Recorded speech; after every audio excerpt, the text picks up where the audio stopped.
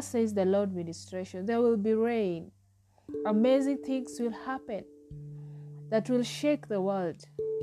Suns are rising all over the nations for His glory. The work will be done greatly in a greater measure of His anointing.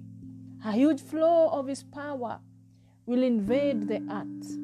Many people will be amazed and carried away by the wave of His Spirit. Those who believe and are willing will not be left out. They will enjoy the flow of Thy power, anointing, and grace. They will never be the same. They will worship Me with new tongues and new songs of the Spirit. No one will be left out. Only believe, and you will partake the Lord's table. For His people are the nations in this season. Do not say you are weak, but give yourself to the things of the Spirit. Learn and walk in them. Hallelujah. Glory be to God. Amen.